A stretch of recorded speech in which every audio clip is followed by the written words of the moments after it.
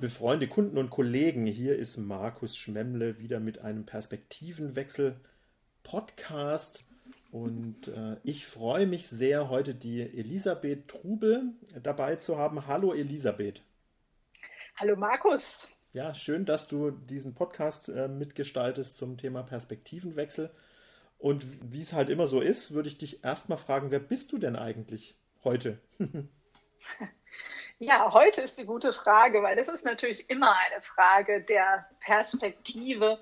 Ich glaube, ich würde mich als systemische Beraterin, Trainerin beschreiben, die mit dem Schwerpunktthema Qualität unterwegs ist und viel im Wirkungsbereich oder ihren Wirkungsbereich im Gesundheits-, Sozial- und Bildungswesen hat. Ich bin von Haus her Pädagogin, ich bin groß geworden, beruflich im Arbeitsfeld der Altenhilfe. Ich habe dann eine Zeit lang auf der Bundesebene eines Wohlfahrtsverbandes gearbeitet und bin jetzt seit 12 Jahren freiberuflich unterwegs. Und das Thema Qualität zieht sich irgendwie immer noch wie ein roter Faden durch meine berufliche Laufbahn. Also mit anderen Worten, das hat was mit dir zu tun. Ich glaube schon. Also ich finde nach wie vor das faszinierend, wenn gute Qualität gelingt. Ich bin selbst begeistert, wenn mir gute Qualität gelingt. Ich glaube, in dem Thema steckt einfach ganz viel und ich erlebe eigentlich auch, dass die Menschen gerne über die Qualität ihrer Arbeit sprechen. Ich glaube, es geht nicht nur mir so. Ja, und ich bin ganz fasziniert davon, von deiner Begeisterung für Qualität, weil ich in meiner beruflichen Vergangenheit, unter anderem eben bei Siemens und so, da gehört ja Qualität und Qualitätswesen, hat es also auch noch, also ich finde ja allein schon Sprache schafft Wirklichkeit, ne? Da sprach man dann oft vom Qualitätswesen und ich habe mich mal gefragt, was ist denn das für ein Wesen? Und manchmal hatte es so was Träges, Dröges und was wenig Begeisterung erzeugt hat und wo man eher so dachte, oh, wir brauchen eigentlich Qualität für die ISO-Zertifizierung und wenn wir das dann geschafft haben, dann können wir uns eigentlich wieder richtig den wichtigen Dingen zuwenden. Umso interessanter finde ich, wenn wir gleich auf das Thema Begeisterung für Qualität eingehen, weil ich glaube, da ist schon eine wesentliche Perspektive drin. Ja, ich glaube, dass das vielen Menschen so geht, Mhm. die dann sagen, ja, also sie erzählen gerne von der Qualität ihrer Arbeit, aber wenn das Wort Management dazu kommt, dann sind wir schnell an so einem Thema, ach, das brauche ich nicht, ich habe doch eh schon genug zu tun. Das läuft dann schnell in eine Bürokratie irgendwie hinaus und ist auch nicht besonders positiv assoziiert. Mhm. Ja, da bin ich sehr gespannt drauf. Doch bevor es dahin geht, also nachdem das ja auch ein systemischer Podcast ist, auch die Frage an dich, wenn du uns eine Definition oder eine Perspektive zur Frage, was ist systemisch geben könntest, vielleicht aus deiner Sicht, was würdest du, also wenn du das gefragt wirst, ne, ich bin systemische Beraterin und dann kommt einer auf die Idee, dich zu fragen, was ist denn eigentlich systemisch, wie würdest du das vielleicht beantworten? Also in Bezug auf dieses Qualitätsthema sind das für mich, glaube ich, 4 Dimensionen. Das eine ist es ganzheitlich zu sehen. Also Qualität ist mehr als saubere Strukturen und Prozesse. Das zweite ist, zirkuläre Aspekte zu berücksichtigen. Qualitätsmanager denken sehr gerne in linear-kausalen Zusammenhängen. Aber das passt einfach nicht, wenn man alles in dieses Schema reinbringt. Und ein weiterer Aspekt ist so das Thema der Wirklichkeitskonstruktion. Im klassischen Qualitätsmanagement herrscht so ein bisschen der Glaube an die Objektivierbarkeit vor. Das würde ich mal in Frage ziehen. Und ein vierter Aspekt ist, dass viele Dinge ganz viel mit Kontext zu tun haben, Kontextfaktoren zu berücksichtigen. Das heißt, dass es häufig so gewertet wird, Mitarbeiter interessieren sich nicht dafür.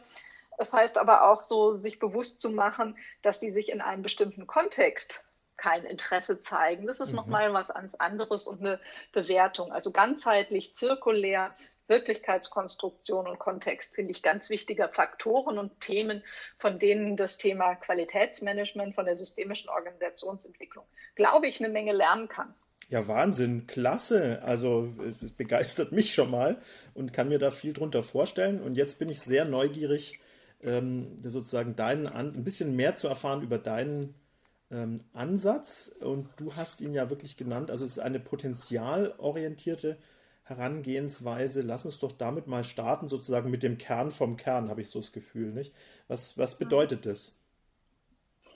Also wir haben es mal als Arbeitstitel potenzialorientierte Qualitätsentwicklung genannt, auch wenn das vielleicht noch nicht das Gelbe vom Ei ist, aber um erstmal so zu betonen, es geht um eine andere Herangehensweise. Und es sind, glaube ich, da sehr prägend, welche Glaubenssätze irgendwo im Vordergrund stehen. Wie kann ich denn eigentlich gute Qualität, die wir in vielerlei Hinsicht ja alle wollen, wie kann ich die denn erzeugen? Wie entsteht die denn? Entsteht die dadurch, dass ich ein Regelwerk irgendwie perfektioniere und Kontrollmechanismen aufbaue? Oder entsteht die nicht eigentlich dadurch, dass Potenziale entfaltet werden, dass Menschen Freude haben an ihrer Arbeit, sich entsprechend dafür einsetzen? Und ich glaube, das sind so zwei ganz unterschiedliche Herangehensweisen. Und ich würde mal sagen, in meiner beruflichen Laufbahn habe ich bestimmt auch 10, 15 Jahre für den klassischen Ansatz gestanden. Den habe ich selbst auch so gelernt und erfahren.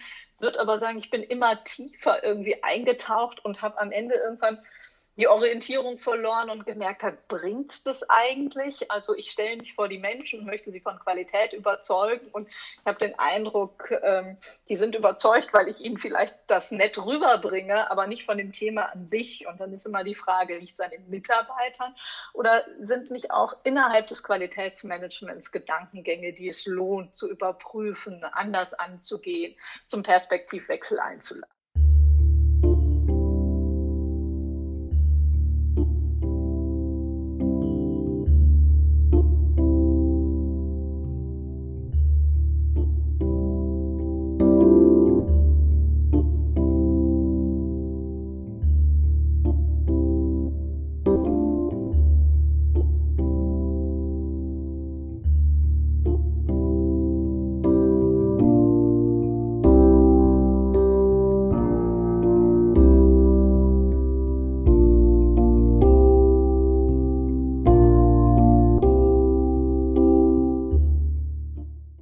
Sehr gut, dann würde ich doch da gleich mal sagen, was sind denn das für Gedankengänge, die du da einer Überprüfung unterziehst und was könnte denn eine andere Sichtweise sein?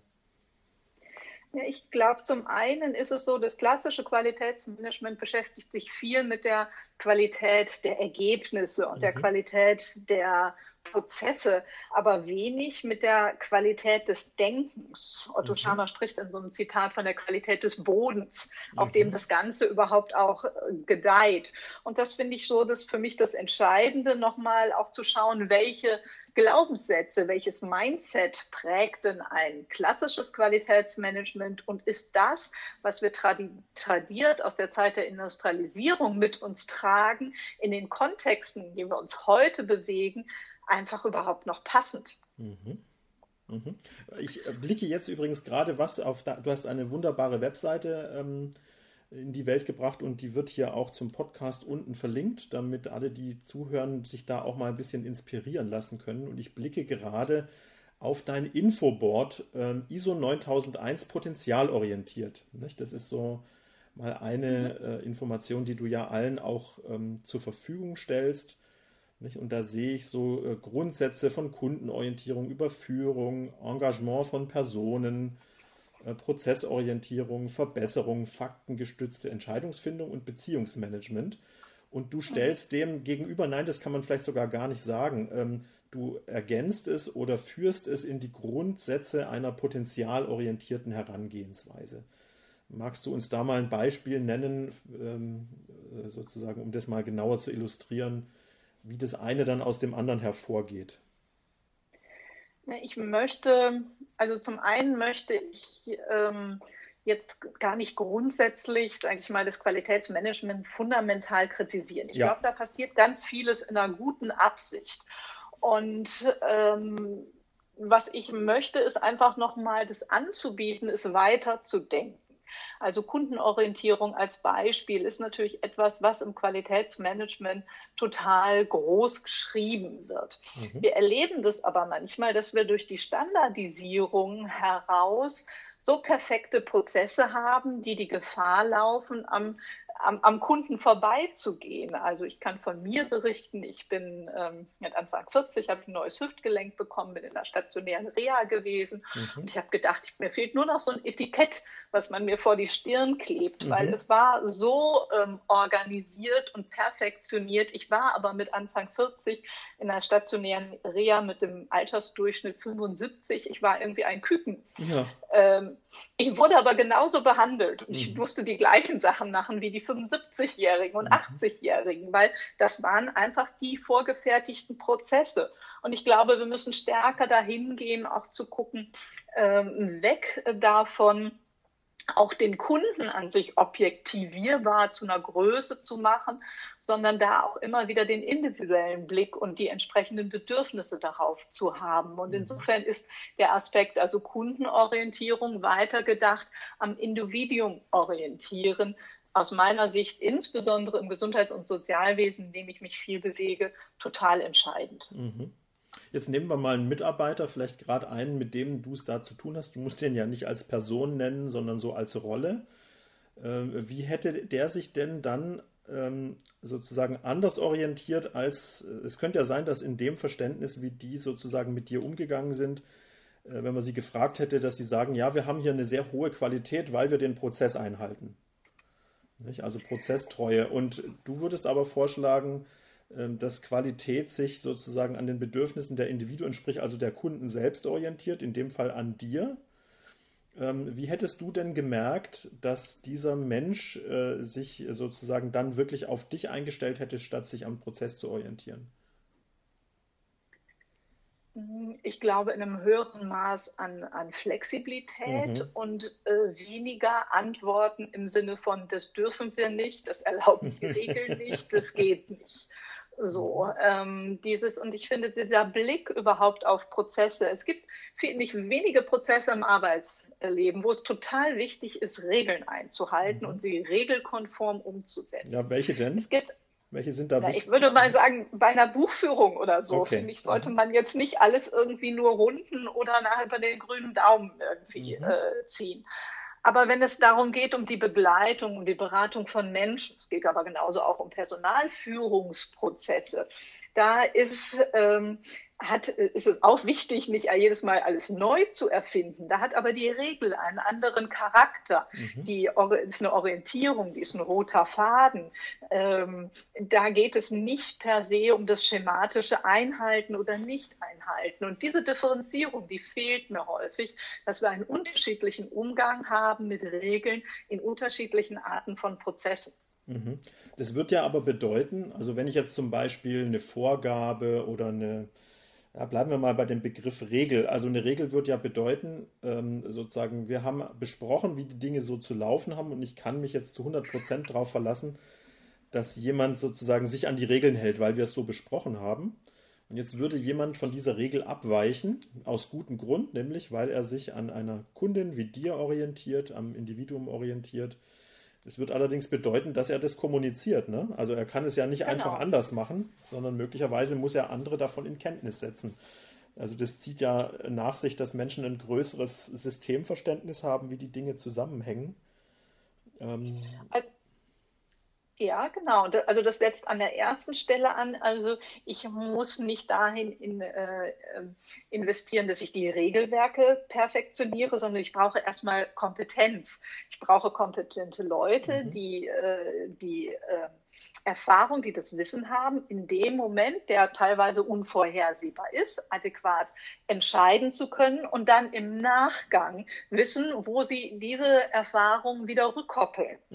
Also, weil das geht ja nicht, wenn ich jetzt sage, in dem Moment, es müssen ja situativ, müssen Dinge entschieden werden. Wenn es jetzt nur heißt, ich muss dann erstmal zum Vorgesetzten und dahin rennen und fragen, ob ich das darf, macht das den Prozess nicht flexibler. Ja. Aber es ist hier wichtig, in die Kompetenz, und das ist dann, finde ich, hat wieder viel mit Potenzial zu tun, der Menschen zu investieren, dass die in der Lage sind, in unvorhersehbaren Situationen gut und adäquat zu reagieren und das dann wieder in das System rückkoppeln. So, dass es nicht irgendwie völlige freie Satelliten sind, die irgendwie unterwegs sind, aber wo ein entsprechender Austausch stattfindet. Verstehe. Ich komme gleich nochmal auf das Thema sozusagen Personenqualifizierung zurück, nicht? Weil die Systemqualifizierung, könnte man sagen, ist ja die Einführung von Regeln, nicht? Also sozusagen, da hätte ich dem in einem System eine Art von Qualifizierung gemacht, indem ich Regeln eingeführt hätte. Was würdest du denn jemandem empfehlen, in dem es weder Regeln gibt noch Kompetenz? Also mit was würde man denn anfangen? Erst die Kompetenz und dann die Regeln oder beides in gleichem Maße zu entwickeln? Also sagen wir mal wenige klare Regeln, die Flexibilität ermöglichen und aber auch selber denken nötig ist. Also ich gehe nochmal davon aus, niedriger Reifegrad, um mal so einen Begriff zu verwenden, bei Person und System. Was würdest du da empfehlen? Ich würde wieder ausgehen von der Aufgabenstellung Mhm. her oder von der zu bewältigenden Problemstellung, Mhm. die sich ein Unternehmen vorgenommen hat. Wenn es ähm, in einem Arbeitsfeld ist, wo es wichtig ist, wo es auf die Standardisierung, wo das akkurate Vorgehen entsprechend angeht, wo das Bedeutung hat. Da kann ja die Regel eine gute Hilfestellung sein Mhm. und die ist dann ein dankbares Hilfsmittel zur Einarbeitung und so weiter. Mhm. Wenn ich aber in Kontexten unterwegs bin, die sich durch Komplexität, durch Dynamik entsprechend auszeichnen, dann kann der Weg nur sein, über die Kompetenz der Mitarbeiter zu gehen und da dann explizit auch zu schauen, wo brauchen wir ein gemeinsames Verständnis, wo brauchen wir eine Standardisierung und Mhm. wo ist es auch gerade willkommen und wichtig, dass jeder eine unterschiedliche Herangehensweise hat. Sehr gut. Also das macht bei mir sofort Musik. Ich hebe noch mal was heraus, was mir jetzt aus meiner Sicht bedeutsam erscheint. Ich meine, du weißt, ich habe ja auch ein eigenes Institut und einen Coworking Space und ne, so, wenn ich jetzt als Unternehmer und damit natürlich auch als Geschäftsführer von so einer durchaus komplexen Unternehmung drauf gucke, dann macht es mir sofort Sinn zu sagen, nicht, eine Regel ist ein Hilfsmittel zur Einarbeitung und sobald Dynamik entsteht, also zum Beispiel, indem Menschen da sind. Wir haben ja auch Ausbildungsgänge und machen Workshops und da kommen Leute zum Arbeiten. Und da entsteht natürlich eine Dynamik, weil Individuen zu uns kommen. Ne? Die wollen nicht behandelt werden wie also sozusagen so nach dem Motto nach Schema F, sondern die wollen als Menschen gesehen werden. Das ist, glaube ich, ganz wichtig. Und dann hilft die Regel nicht mehr. Dann braucht es Kompetenz. Nicht? Eine Regel könnte sein, zum Beispiel, sobald eine Gruppe aus einer Pause in ihren Arbeitsraum zurückgeht, das werden wir nach Corona hoffentlich wieder erleben, könnte die Regel heißen, dann gucken alle, die gerade freie Kapazitäten haben, danach, dass die Kaffeemaschine wieder gefüllt ist, also sozusagen, dass für die nächste Pause alles zur Verfügung steht. Und die Dynamik entsteht aber dann im Miteinander. Ne? Einer, der eine Schwierigkeit hat, jemand, der sagt, ich bin mit meinem Lebensgefährten hier und der hat unser 6 Wochen altes Kind dabei, gibt es hier irgendwie eine Räumlichkeit, die ich nutzen kann. Also alles, was auch sozusagen Mitdenken erfordert. Das wäre ja dann die Dynamik und das kann man auch nicht durch Regeln vorher festlegen, sondern da muss man sich dann was einfallen lassen, ja, im Sinne des großen Ganzen. Genau, und da kann es in einem Kontext, also gerade ne, für die Kaffeemaschine und all diese Dinge, ist es gut, dass es Regeln gibt, weil sonst ist sie einfach nicht gefüllt oder funktioniert es in Mhm. dem Sinne nicht. Aber gerade in dem Umgang jetzt mit Seminarteilnehmern kann es auch etwas sein, dass einfach ein Handeln in dem Moment gerade total sinnvoll ist, was eigentlich einer Regel, die man mal vereinbart hat, entsprechend widerspricht, um darauf einzugehen, um demjenigen zu zeigen, dass er gesehen wird mit den entsprechenden Bedürfnissen. Mhm. Und da brauche ich ja dann auch, ich brauche, und das innerhalb des Systems, eine Rückenstärkung, dass ich weiß, das darf ich auch. Weil wenn wir nur die Regeln perfektionieren in den Organisationen, dann haben wir einfach schlicht und ergreifend irgendwann noch Leute, die Angst haben, Fehler zu machen, weil sie wieder irgendeine Regel nicht beachtet haben. Mhm. Und deswegen, ich bin nicht gegen Regeln. Die haben ihren Wert und ihren Stellenwert, also ganz sicher. Nur wir sollten immer mal wieder auf die Relation gucken und auf unseren Umgang damit. Und das Mhm. tun wir meines Erachtens zu wenig. Mhm. Also mit anderen Worten, man müsste immer mal wieder das Regelwerk sozusagen hinterfragen und zu gucken, inwieweit nützt es uns noch, wo steht es uns im Weg. Oder man könnte sich natürlich auch fragen, wenn wir jetzt insgesamt die Kompetenz erhöhen wollen, wie viel Systemkompetenz wollen wir, zum Beispiel durch Regeln, durch intelligente Regeln und wie viel Personenkompetenz brauchen wir an welcher Stelle und Ja. wie spielt es dann zusammen? So. Und wirklich von der Ausgangsfrage, das ist für mich die Ausgangsfrage jeder Qualitätsbestrebung, welche Probleme wollen wir eigentlich lösen? Was haben wir uns auf die Fahne geschrieben? Haben wir dazu ein gemeinsames Qualitätsverständnis? Mhm. Das ist dann schon häufig gar nicht mehr so ganz klar. Und wie kommen wir dahin? Nichts anderes möchten eigentlich Initiativen zur Qualitätsentwicklung, zum Qualitätsmanagement letzten Endes erreichen. Wie kommen wir dahin, dass wir das gemeinsame Qualitätsverständnis entsprechend auch umsetzen und leben können? Mhm. Was erlebst du da so, wenn du das sind ja Leitfragen, ne? Welche Probleme wollen wir lösen und haben wir ein gemeinsames Qualitätsverständnis und wie kommen wir dahin? Drei wunderbare Meta-Leitfragen, die man sicherlich noch ausdifferenzieren könnte. Wenn es gut läuft, was antworten denn? Hast du mal ein Beispiel, wo sozusagen so ein Entwicklungsprozess zur potenzialorientierten Qualitätsentwicklung richtig gut lief, von dem du erzählen kannst? Ich glaube, das sind immer so verschiedene Aspekte. Erstmal ist es so, überhaupt den Zugang der Mitarbeiter zu dem Thema zu bekommen. Mhm. Also schnell ist so das Thema Qualitätsmanagement und Türen sind entsprechend zu. Und über diese drei Fragen entsteht häufig so in den Köpfen, bewegt sich ja schon mal etwas. Und ich finde, das ist so ein Erkenntnisgewinn, der dann entsteht oder wo nochmal so eine Reflexion darüber ist, haben wir überhaupt ein gemeinsames Verständnis? Und wie deutet sich das aus? Wie prägt sich das aus? Und machen wir denn eigentlich das Richtige oder das dafür Passende? Und das ist für mich das Erste, was ich in vielen Organisationen, mit denen ich arbeite, erlebe, dass das dazu führt, dass man sich anders auf das Thema einlässt, wenn man sich an diesen Fragen entsprechend orientiert und gar nicht unbedingt den Begriff einer Norm oder das Management entsprechend auftut. Und Mhm. dann das hat verschiedene Aspekte, das kann eine ganze Organisation sein, das kann aber auch eine Teamentwicklung sein. Ich erinnere mich an ein Team, die daraufhin einfach das sogar einen Auftakt genutzt haben, um wirklich da in einen gemeinsamen Prozess zu gehen, weil sie immer wieder Reibungspunkte darüber hatten, weil sie eben kein gleiches oder vergleichbares oder sehr unterschiedliches Qualitätsverständnis hatten, auch an Fragepunkten, wo das durchaus relevant wäre, gemeinsame Perspektive zu haben. Mhm. Mhm. Das heißt, die haben dann überhaupt ähm, was für sich gefunden in der Antwort, ne? Welches gemeinsame Qualitätsverständnis könnten wir denn haben? Ja, weil oft ist Ja, die. Mhm. also so ein Aspekt, glaube ich, einfach Qualität entsteht im Dialog, Mhm. im Austausch miteinander. Und Mhm. wir können uns diesen Dialog nicht sparen, indem wir Regeln erstellen, in dem schon die Antworten drinstehen, Mhm. wo aber viele Beteiligte an der Diskussion gar nicht eine Rolle Ja. gespielt haben.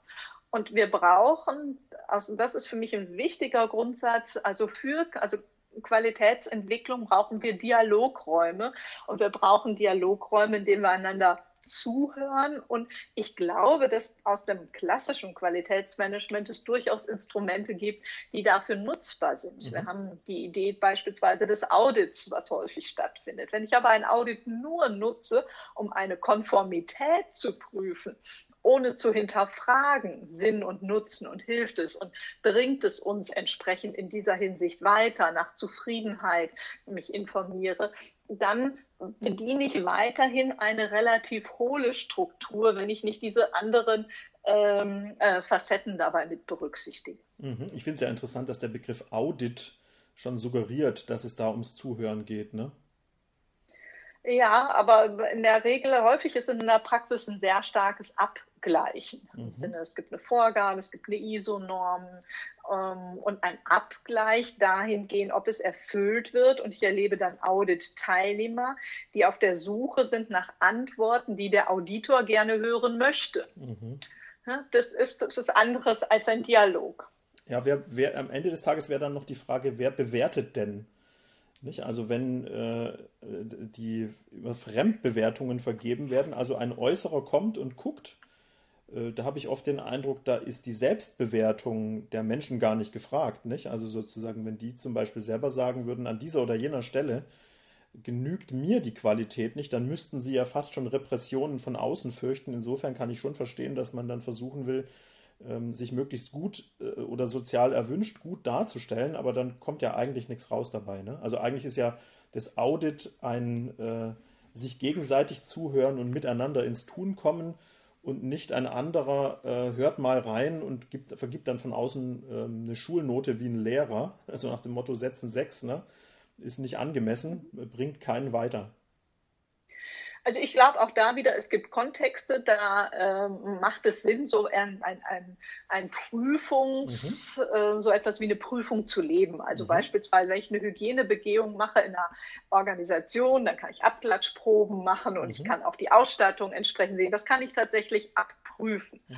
Aber ob Personalführungsprozesse in einer Organisation funktionieren, ob Beratungsprozesse, Rehabilitationsprozesse umgesetzt werden, da kann ich ja nicht bestimmte Dinge zählen, sondern ich bin darauf angewiesen, dass die Menschen ihre Sichtweisen mit mir teilen.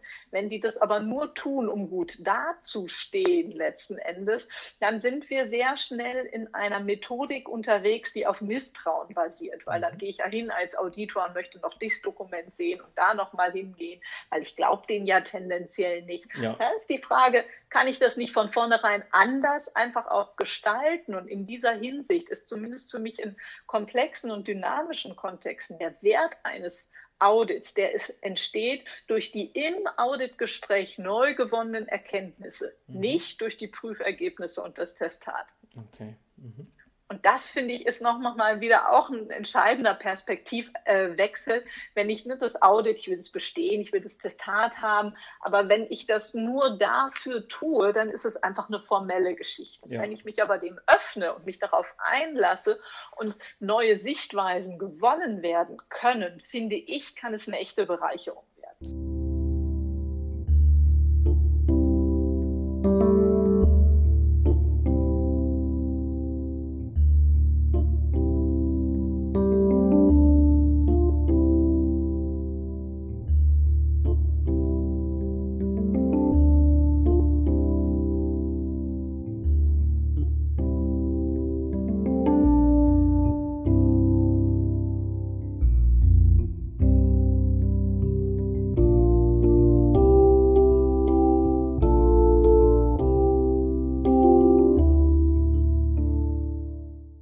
Sehr schön. Nicht? Ich meine, da komme ich ja natürlich als Fachfremder, was Qualität angeht, jedenfalls was Qualitätsmanagement angeht, auf die Idee, dass man das Testat ändern könnte, dass da nämlich nur testiert wird, dass Erkenntnisse gewonnen wurden und nicht, dass alles supi ist. Aber das nur am Rande.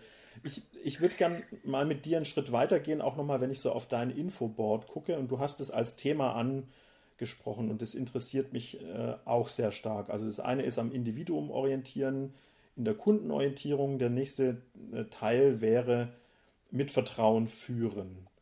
Ähm, was hat es damit auf sich? Vielleicht hast du auch ein Beispiel. Kannst du da mal ein bisschen näher eintauchen? Also so wie das Thema Führung in der ISO angegangen wird, ist es relativ, ja, Führung muss für die Ausrichtung sorgen und so weiter. Die Frage ist, wie gelingt mir das eben in der Organisation und wie kann ich in dem Sinne Führung gestalten, sodass mir Mitarbeiter gerne folgen in dem Sinne und welche Paradigmen sind denn da irgendwo leitend? Mhm. Also das Thema Qualitätsmanagement ist aus meiner Sicht in vielen, also ich hatte ja gesagt, ich bin beruflich groß geworden im Arbeitsfeld der Altenhilfe, Ja. da ist dieser Gedanke ja nicht entstanden in dem Sinne, weil es so wunderbare, tolle Menschen gibt, die diese Arbeit machen, sondern um rauszukriegen, wer macht was irgendwie wo nicht richtig. Und Mhm. deswegen finde ich das zu drehen und zu sagen, mit Vertrauen zu führen. Mhm. Also Vertrauen ist letzten Endes auch eine Forschungsleistung in die Menschen, die Führung in der Regel in der Organisation ja selber auch eingestellt hat und diese dann nicht irgendwo mit ganz viel Reglementierung irgendwo auch auszubremsen, sondern zu sehen, also ich merke, in meiner beruflichen Laufbahn habe ich von verschiedenen Führungskräften einen unglaublichen Vertrauensvorschuss genießen können und dadurch immer wieder gemerkt, wie wunderbar das einfach Entwicklung unterstützt und ermöglicht. Und insofern finde ich es wichtig, hier nicht nur strukturelle Rahmenbedingungen zu setzen, sondern eben auch zu hinterfragen, mit welchem Geist setzen wir denn sowas wie Qualitätsmanagement in der Organisation um und was leitet und ist das, was wir implementieren? Also machen wir Audits aus der Motivation von Misstrauen oder Vertrauen heraus? Führen wir die Kontrolle der Kontrolle in Bezug auf das Vertrauen oder in Bezug auf Misstrauen ein? Also das immer entsprechend auch in dieser Hinsicht wieder zu reflektieren. Ja, also du hast gesagt, kannst du es vielleicht noch mal ein bisschen genauer erklären? Vertrauen ist eine Forschungsleistung. Forschung bezogen auf was? Vorschuss. Vorschussleistung. Okay, jetzt habe ich es verstanden. Mhm. Forschungsleistung fand ich ehrlich gesagt auch spannend. Genau. Also jetzt, dann habe ich sofort eine zweite Frage parat. Also stell dir mal vor, du bist selber Führungskraft und du bringst sozusagen diesen Vorschuss. Übrigens bin ich da selber auch ein Freund davon und ehrlich gesagt habe ich in meiner Organisation gar keine andere Chance, als Vorschuss zu leisten, weil ich nämlich nicht den ganzen Tag nur so rumführe, sondern du kennst mich und was ich so tue, nicht? Also ich arbeite ja selber mit Gruppen und bin da eher in der Rolle Lehrtrainer oder in der Rolle Berater mit meinen Kunden unterwegs. Also ich hab ja überhaupt gar keine Chance. Ich muss ja vertrauen, ne? Also sonst könnte ich nebenbei abends dann auch noch versuchen, alles zu kontrollieren, was die Mitarbeiter machen oder freizugeben. Das geht gar nicht anders. Aber was ist denn, wenn du dann feststellst, sowohl die Ergebnisse stimmen nicht, als auch es passieren vielleicht sogar nicht nur kleine Fehler, sondern es passieren schlimme Fehler und es gibt kein Bewusstsein sozusagen auch für krisenhafte Vorgänge in der Organisation. Was würdest du denn jemandem dann raten, nicht? Der seinen Vorschuss geleistet hat und dann wird der aber nicht entsprechend beantwortet? Also der erste Aspekt, finde ich, ist nochmal zu schauen, also du hast ja eben gerade gesagt, die Ergebnisse stimmen nicht. Wie klar habe ich eigentlich meine Erwartungen geäußert? Ich merke das auch, dass wir immer mal wieder unterwegs sind. Ich merke es von mir selber auch, dass ich eine Idee habe, was dabei rumkommen soll, das sehr offen formuliere, dann aber merke, ich habe mir eigentlich was anderes gewünscht. Also das finde ich, ist auch nochmal da in der Selbstreflexion zu schauen, inwieweit offene Rahmenbedingungen auch inwieweit es da auch manchmal Konkretisierungen bedarf, um da auch eine Klarheit in dem zu haben. Das ist so das eine. Das andere ist, dass ich erstmal glaube, wenn auf diese Dinge, also ich meine, wir haben eine gute Passung in der Personalauswahl oder in der Mitarbeiterauswahl. Dass meine Grundüberzeugung ist, die Menschen kommen in die Organisation nicht, um maximale Fehler zu produzieren oder Pannen, sondern wenn Pannen passieren, steckt entsprechend etwas dahinter. Also ich würde erstmal da nach einer positiven Absicht suchen. Nichtsdestotrotz gibt es sicherlich auch personal- und führungstechnisch Themen, wo es dann auch mit der positiven Absicht irgendwo an eine Grenze kommt und wo auch Führungsverantwortung in der Hinsicht gefragt ist, auch eine Grenze aufzuzeigen. Aber erstmal wird es mich darum gehen, in dem Verstehen, was hat zu dem Handeln geführt. Und in dem habe ich eigentlich klar genug deutlich gemacht, was ich erwarte oder was ich wünsche. Mhm. Ja, finde ich gut. Also da geht es darum, die Transparenz der Erwartungen. Es geht dann irgendwann aber auch darum, sozusagen Verantwortungen nochmal deutlich zu machen und möglicherweise auch eine Grenze, die überschritten wurde. Was bedeutet es denn, wenn so eine Grenze immer wieder überschritten wird?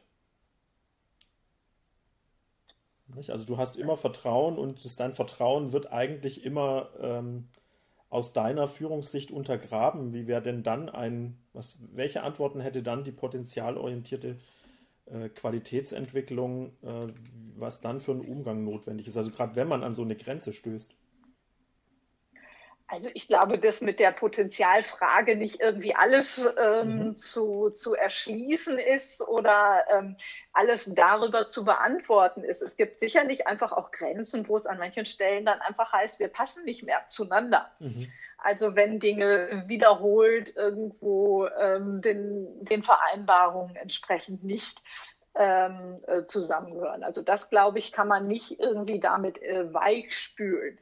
Ich Mhm. finde nur diese Frage dahingehend einfach weiter zu fassen, zumindest in der ersten Ebene ein gewünschtes Ergebnis nicht da ist, woran hat es entsprechend gelegen, was hat ein Kontext dazu beigetragen, was habe ich vielleicht als Führung selbst entsprechend dazu beigetragen, welche Rahmenbedingungen könnten es anders schaffen. Ja. Und wenn diese Schleife aber mit nicht positivem Erfolg irgendwie abgeschlossen werden konnte, dann ist es sicherlich auch irgendwo ein Punkt, wo es dann in einem Zusammenspiel nicht weitergeht. Mhm. Also du machst es jetzt, glaube ich, sehr schön auf, ne? Sozusagen dieses Spannungsfeld zwischen einerseits Passung, andererseits Nichtpassung. Und für mich liegt im Dazwischen zwischen Passung und Nichtpassung die Anpassung. Mhm. Und was dann am Ende dann vielleicht doch wieder zu mehr Passung führt, wobei ich das jetzt auch nicht so rigoros beantworten mag, passt zu 100% oder nicht. Also sozusagen, für manche ist es ja nur gut, wenn es zu 100% passt. Und dann kommen alle in so eine Prüfung. Passt es denn für mich 100%? Und die meisten würden sagen, nee. Also selbst in meiner Organisation, wo wir uns Mühe geben, dass Passung stattfindet, nicht? Aber ich glaube, es braucht dann zwischen Passung und Nichtpassung auch die Anpassung. Und das könnte ja zum Beispiel auch bedeuten, dass man dann mit jemandem einen Entwicklungsplan erarbeitet gemeinsam, nicht? Wo man sagt, also da sind Fehler passiert, vielleicht nicht nur einmal, vielleicht sogar mehrmals. Und wie könnte denn jetzt ein Entwicklungsplan aussehen, in dem jemand eine gewisse Anpassung, also ein Lernen stattfindet, um sich sozusagen auch selbst in Richtung Passung zu bewegen.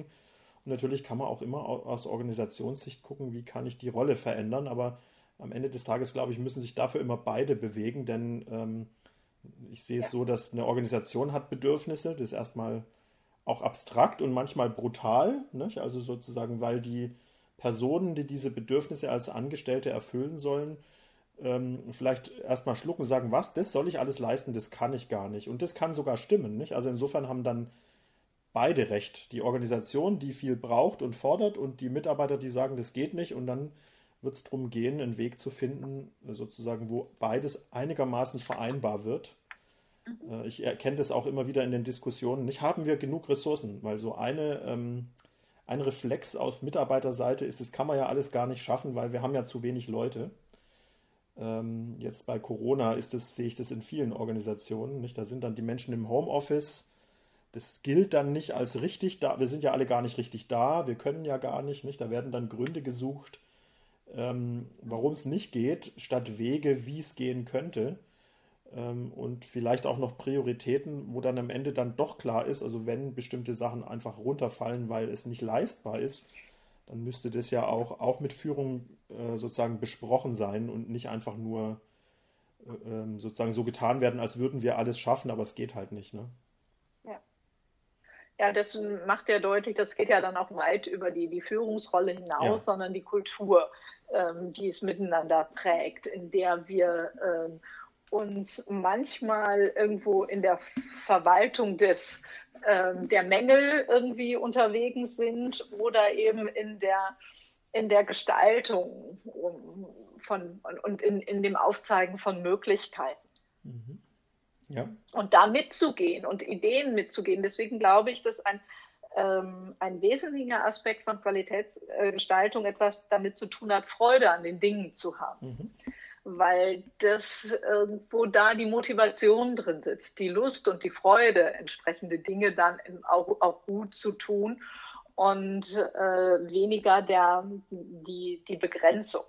Mhm. Wobei die auch völlig legitim sind. Es ist wichtig, sich mit den Grenzen Ja. auseinanderzusetzen, sich selbst auch zu schützen und nicht zu übernehmen. Mhm. Also es ist eine wichtige Rolle. Mhm. Und es ist aber die Frage, in welcher Kultur das dann auch miteinander ausgetragen wird.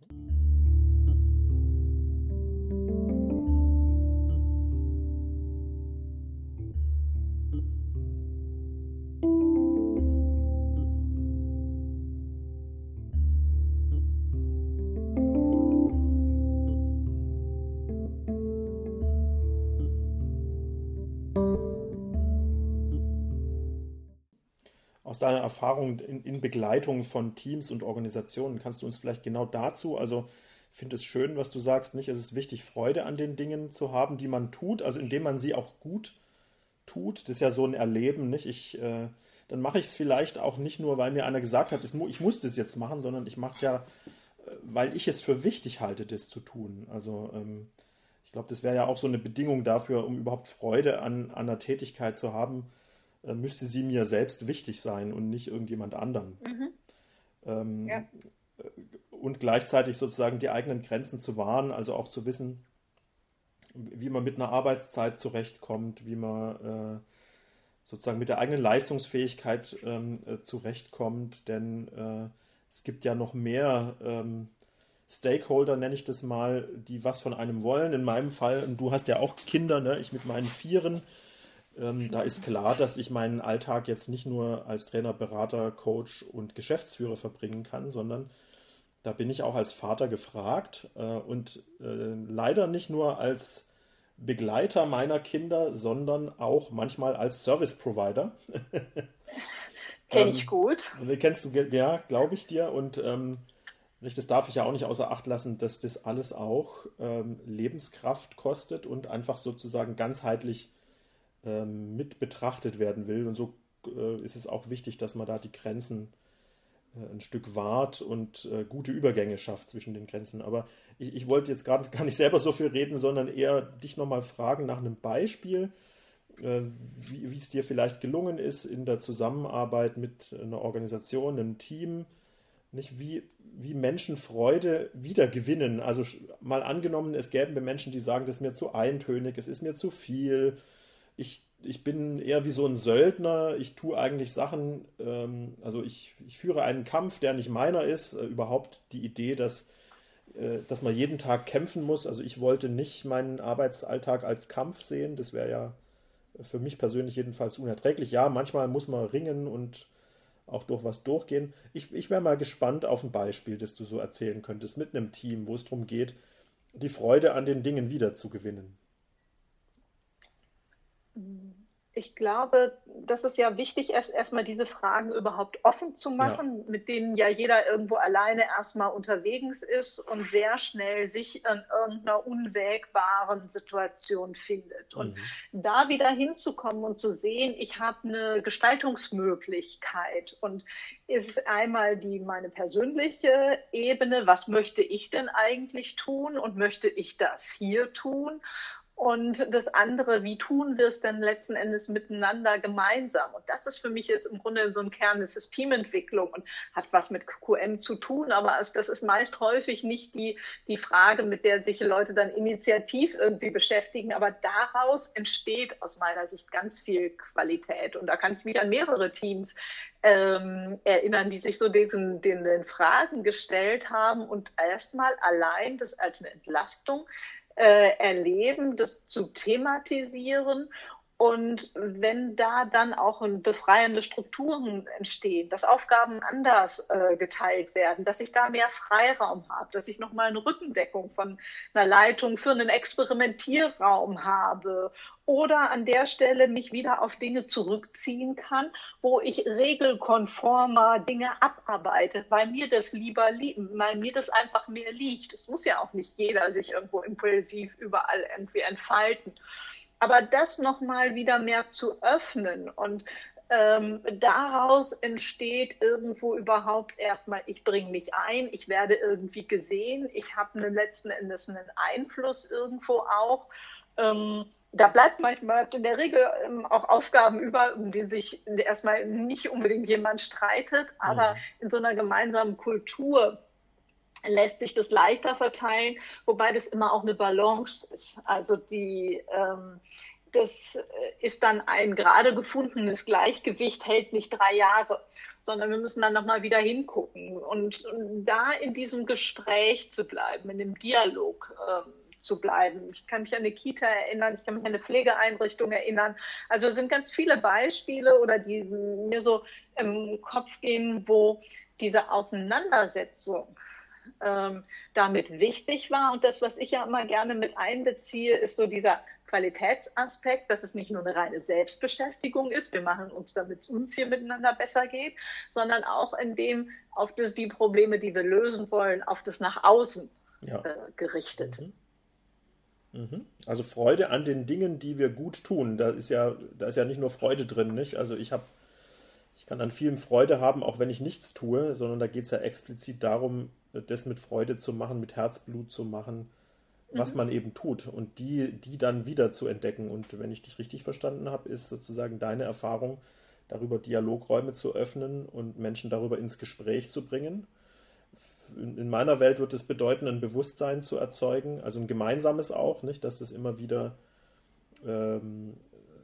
sozusagen, ich habe auch die Erfahrung gemacht, das muss man wahrscheinlich immer wieder erzeugen. Ein einmal geschaffenes Bewusstsein, ich kann nicht davon ausgehen, nur weil es bei mir geschaffen ist, dass es bei den anderen auch so ist.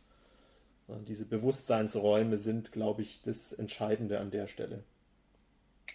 Ja, auf jeden Fall. Und vor allen Dingen, wenn man etwas verändern möchte, wenn man jetzt sagt, es gilt auch darum, nochmal Glaubenssätze zu identifizieren, zu hinterfragen, aber dann auch zu verändern. So, das ist, ich merke für mich zum Beispiel, ich muss mich mit dem Thema Vertrauen, was mir eigentlich total wichtig ist, aber auch immer noch mal wieder neu auseinandersetzen. Ich würde sagen, ich selbst komme aus einem eher misstrauensgeprägten familiären Kontext und meine Kinder sind mitten in der Pubertät und ich möchte ihnen eigentlich total mit Vertrauen begegnen, aber ich merke immer wieder, wie ich da reinrutsche und denke, da kommt jetzt doch wieder das Misstrauen durch. Ja. Und da braucht es ja immer wieder die Schleife. Ich glaube, da ist ja auch keiner an den Stellen am Ende, aber so kleinere, größere Dialogräume dafür zu haben, sich darüber auszutauschen, das hilft einfach, um gemein dann einfach auch weiterzugehen. Also ich meine, ich höre dich schon sagen, oder was ich mich da manchmal sagen höre, ist, ich würde dir ja gerne mehr vertrauen, aber ich brauche auch was von dir, dass ich das kann. Und da sind wir jetzt wieder beim Fehler oder bei der Fehlerkultur. Also Fehlerkultur ist ja nicht nur Fehler zulassen und besprechbar machen. Ich glaube, zur Fehlerkultur gehört auch Lernen dazu. Denn wenn ich nur sagen würde, ja, ich lasse Fehler zu und alles andere ist mir egal, schön, dass wir sie machen, dann davon wird nichts besser. Ja. Sondern eher zu gucken, was machen wir denn draus? Lernen und Entwicklung dann auch einfach, wie können wir uns in der Hinsicht unterstützen? Also, weil ich glaube, eigentlich Lernen und Entwicklung sind eigentlich ganz urmenschliche Triebe, die wir irgendwo haben. Und warum bremst es uns an manchen Stellen aus? Und warum tun wir uns an der einen oder anderen Stelle so schwer, auch in diesem Verstehen nochmal zu bleiben? Ja, genau. Ja, also ich blicke immer noch voller Begeisterung auf dein Infoboard, ISO 9001 potenzialorientiert. Ich weiß nicht, magst du daraus selber noch mal was herausgreifen? Ich bin jetzt ja mal so die ersten, nicht am Individuum orientiert, mit Vertrauen führen, durchgegangen, Beteiligung ermöglichen, Prozesscharakter. Möchtest du denn da auch noch mal was auswählen, um vielleicht noch ein Beispiel zu bringen, um das noch mal von einer anderen Perspektive zu beleuchten? Es sind verschiedene, also das eine so, in der ISO heißt es faktengestützte Entscheidungsfindung. Ja. So, das ist beispielsweise so ein Punkt. Für mich war übrigens auch das so eine Gratwanderung oder ein Wendepunkt, es gibt ja die ISO-Norm, die wurde 2015 revidiert, das ging dann 13, 14 schon los und da habe ich so gemerkt, dass gerade dieses Thema Kennzahlen nochmal unglaublich gehypt wurde und ich merkte, das kann nicht sein, das stimmt doch irgendwie was nicht. Also wir sind da manchmal unterwegs, dass wir so eine vermeintliche Objektivität schaffen, nur weil wir etwas zählen oder entsprechend messen können, stürzen uns aber häufig dann aber auf Dinge, die zwar messbar oder zählbar sind, aber nicht wichtig sind. Und blenden völlig aus, dass es unendlich verschiedene Lesarten gibt. Ich finde, das macht uns ja gerade Corona sehr schön deutlich, wie unterschiedlich man Statistiken lesen kann, wie unterschiedlich Kennzahlen auch zustande kommen. Und deswegen bin ich nicht gegen Kennzahlen, aber sie werfen in erster Linie gute Fragen auf. Und da finde ich es wichtig, brauchen wir in Organisationen einen anderen Umgang damit und auch, ich habe es ja dann genannt, mit Herz und Verstand entscheiden. Wir müssen uns einfach auch bewusst sein, dass alles, was wir analytisch entscheiden, ja in der Regel sind wir unendlich langsam. Intuitiv sind wir schnell, viel, viel schneller. Und dann suchen wir letzten Endes noch mal ein paar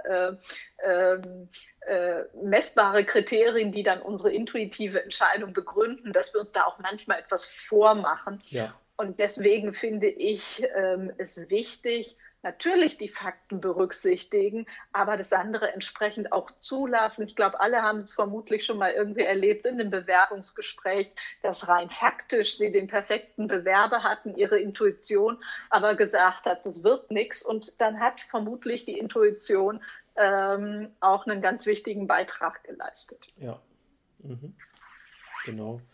Und ich bin auch persönlich gar nicht gegen Analyse. Wir haben uns zum Beispiel in meiner eigenen Welt immer mal wieder gerne intuitiv für Menschen entschieden, wo uns hinterher das Analytische gefehlt hat. Nicht? Also wir sind jetzt tatsächlich ein bisschen zu unseren Wurzeln. Bei uns gibt es ja da auch sehr viele Organisationspsychologen. Das ist ja so ein bisschen analog auch zur Pädagogik, so wie du das hast. Nur bei den Psychologen ist ja die Diagnostik ein wesentlicher Teil. Da haben wir immer drauf verzichtet. Tatsächlich verzichten wir jetzt bei unseren Bewerbungsgesprächen nicht mehr auf Einstellungsdiagnostik und tatsächlich hilft es, nicht? Also nicht nur Bauchgefühl, sondern beides, die Analyse und die Intuition. Ja. Das ist das, was du auch mit Herz und Verstand, ne? Also ja. Und mir ist schon auch klar, wenn du jetzt Entscheidungen triffst mit Herz und Verstand, dann hast du das Analytische, das Zeit braucht und du hast das Herz, das dir manchmal auch keine eindeutigen Signale, also die Welt wird dadurch nicht einfacher.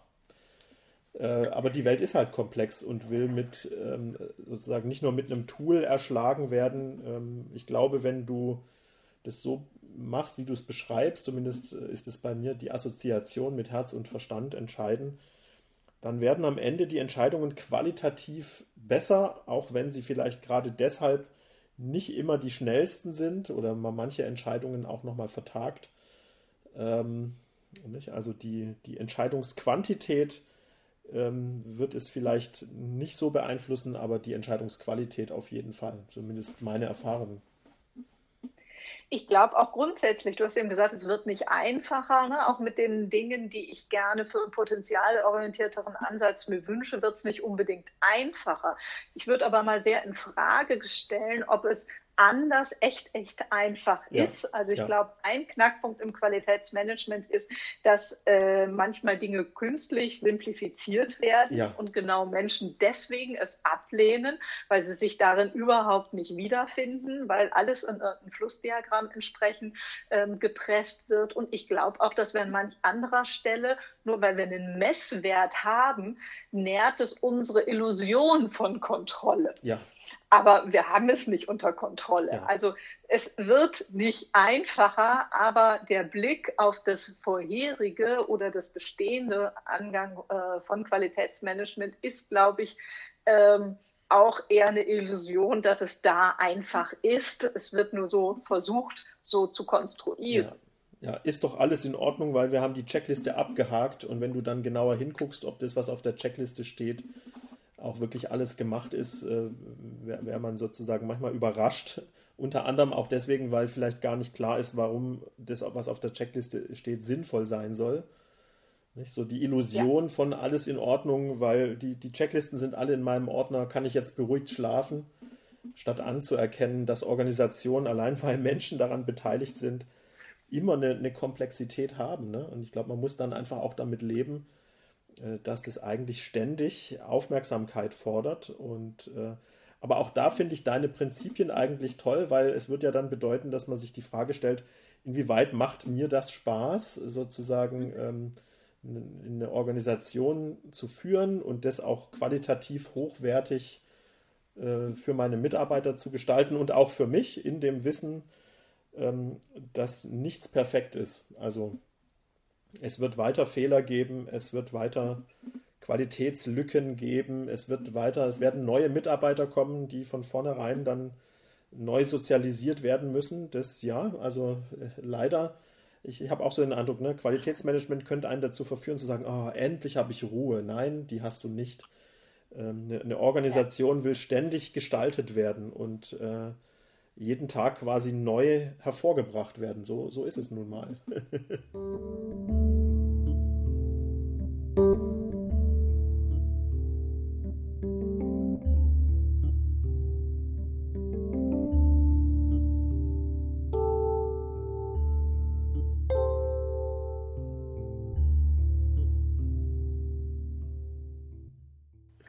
Ja, und das finde ich, ne, wächst aus der Aufgabe an sich. Also ich kann mich an Diskussionen in Organisationen erinnern, wann sind wir mit dem Qualitätsmanagement fertig, in Anführungsstrichen, oder Organisationen es so bezeichnen, wenn sie das Handbuch haben, wenn alle Prozesse im Handbuch sind, dann sind sie fertig.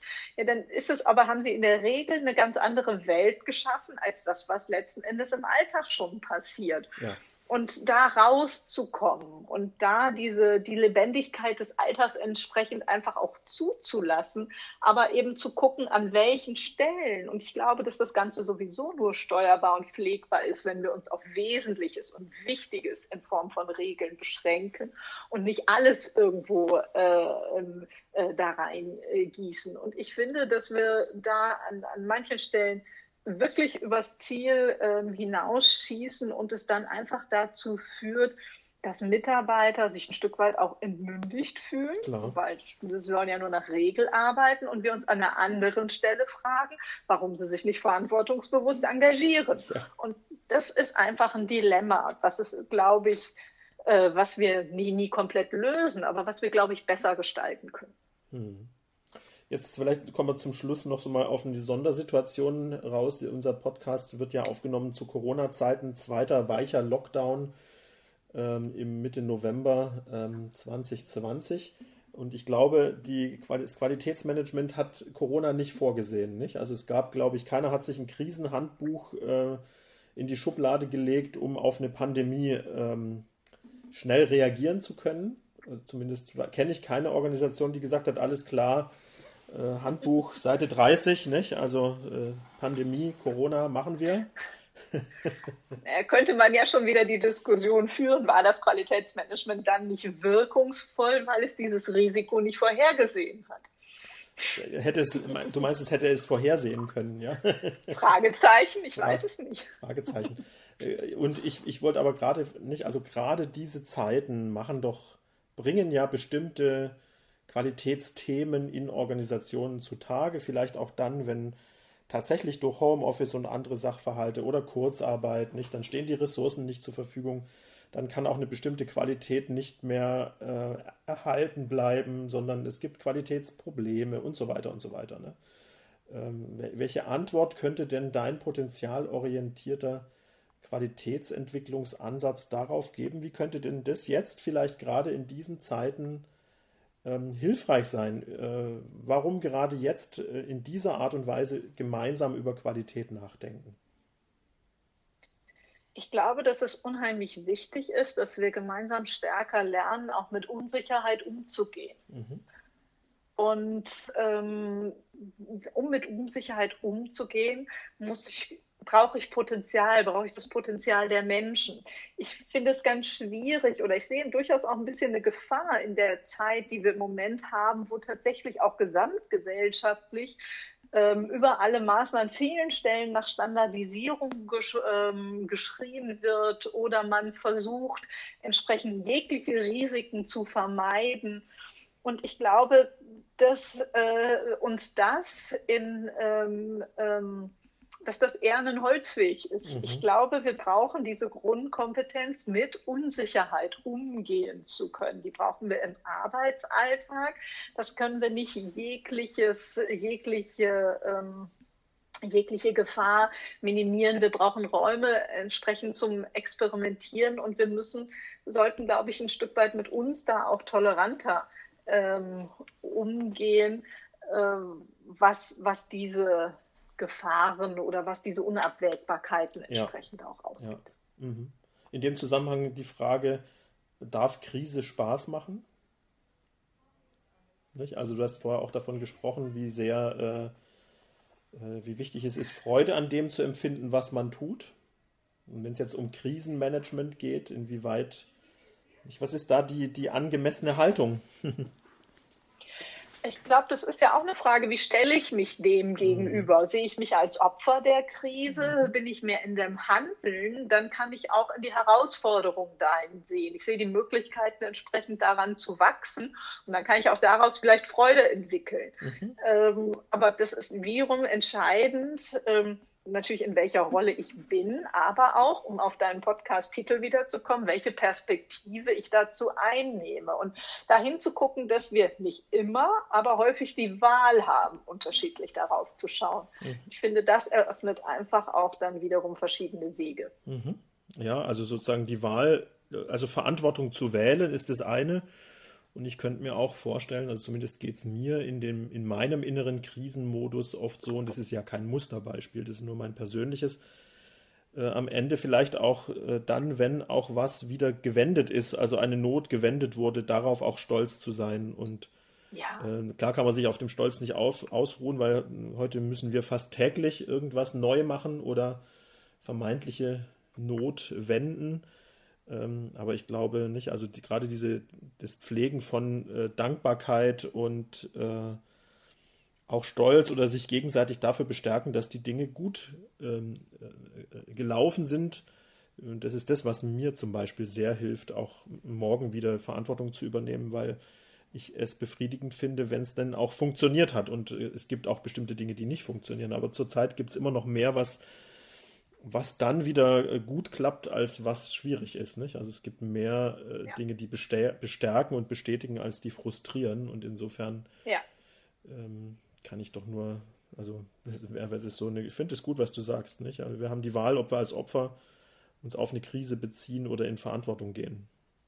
Und ich glaube, in vielerlei Hinsicht haben wir die Wahl. Ich glaube nicht immer und nicht, ich sage ja, ich bin ja im Gesundheits-, und Bildungswesen, gerade im Sozialwesen, auch Menschen, wo ich nicht immer mit dem Duktus unterwegs sein kann. Es ist gewählt und macht doch was anderes, geht nicht immer. Aber ich glaube, in vielerlei Hinsicht haben wir die Wahl und uns das vor Augen zu führen, aus so einer Opferrolle rauszukommen, ist, glaube ich, eine gute Handlungsoption. Elisabeth, zu guter Letzt vielleicht nochmal eine Frage an dich. Mit welchen Kunden arbeitest du? Wer soll sich an dich wenden, wenn er unseren Podcast hört und sagt, prima, ich möchte an der Qualität was verbessern? Mit welchen Organisationen arbeitest du?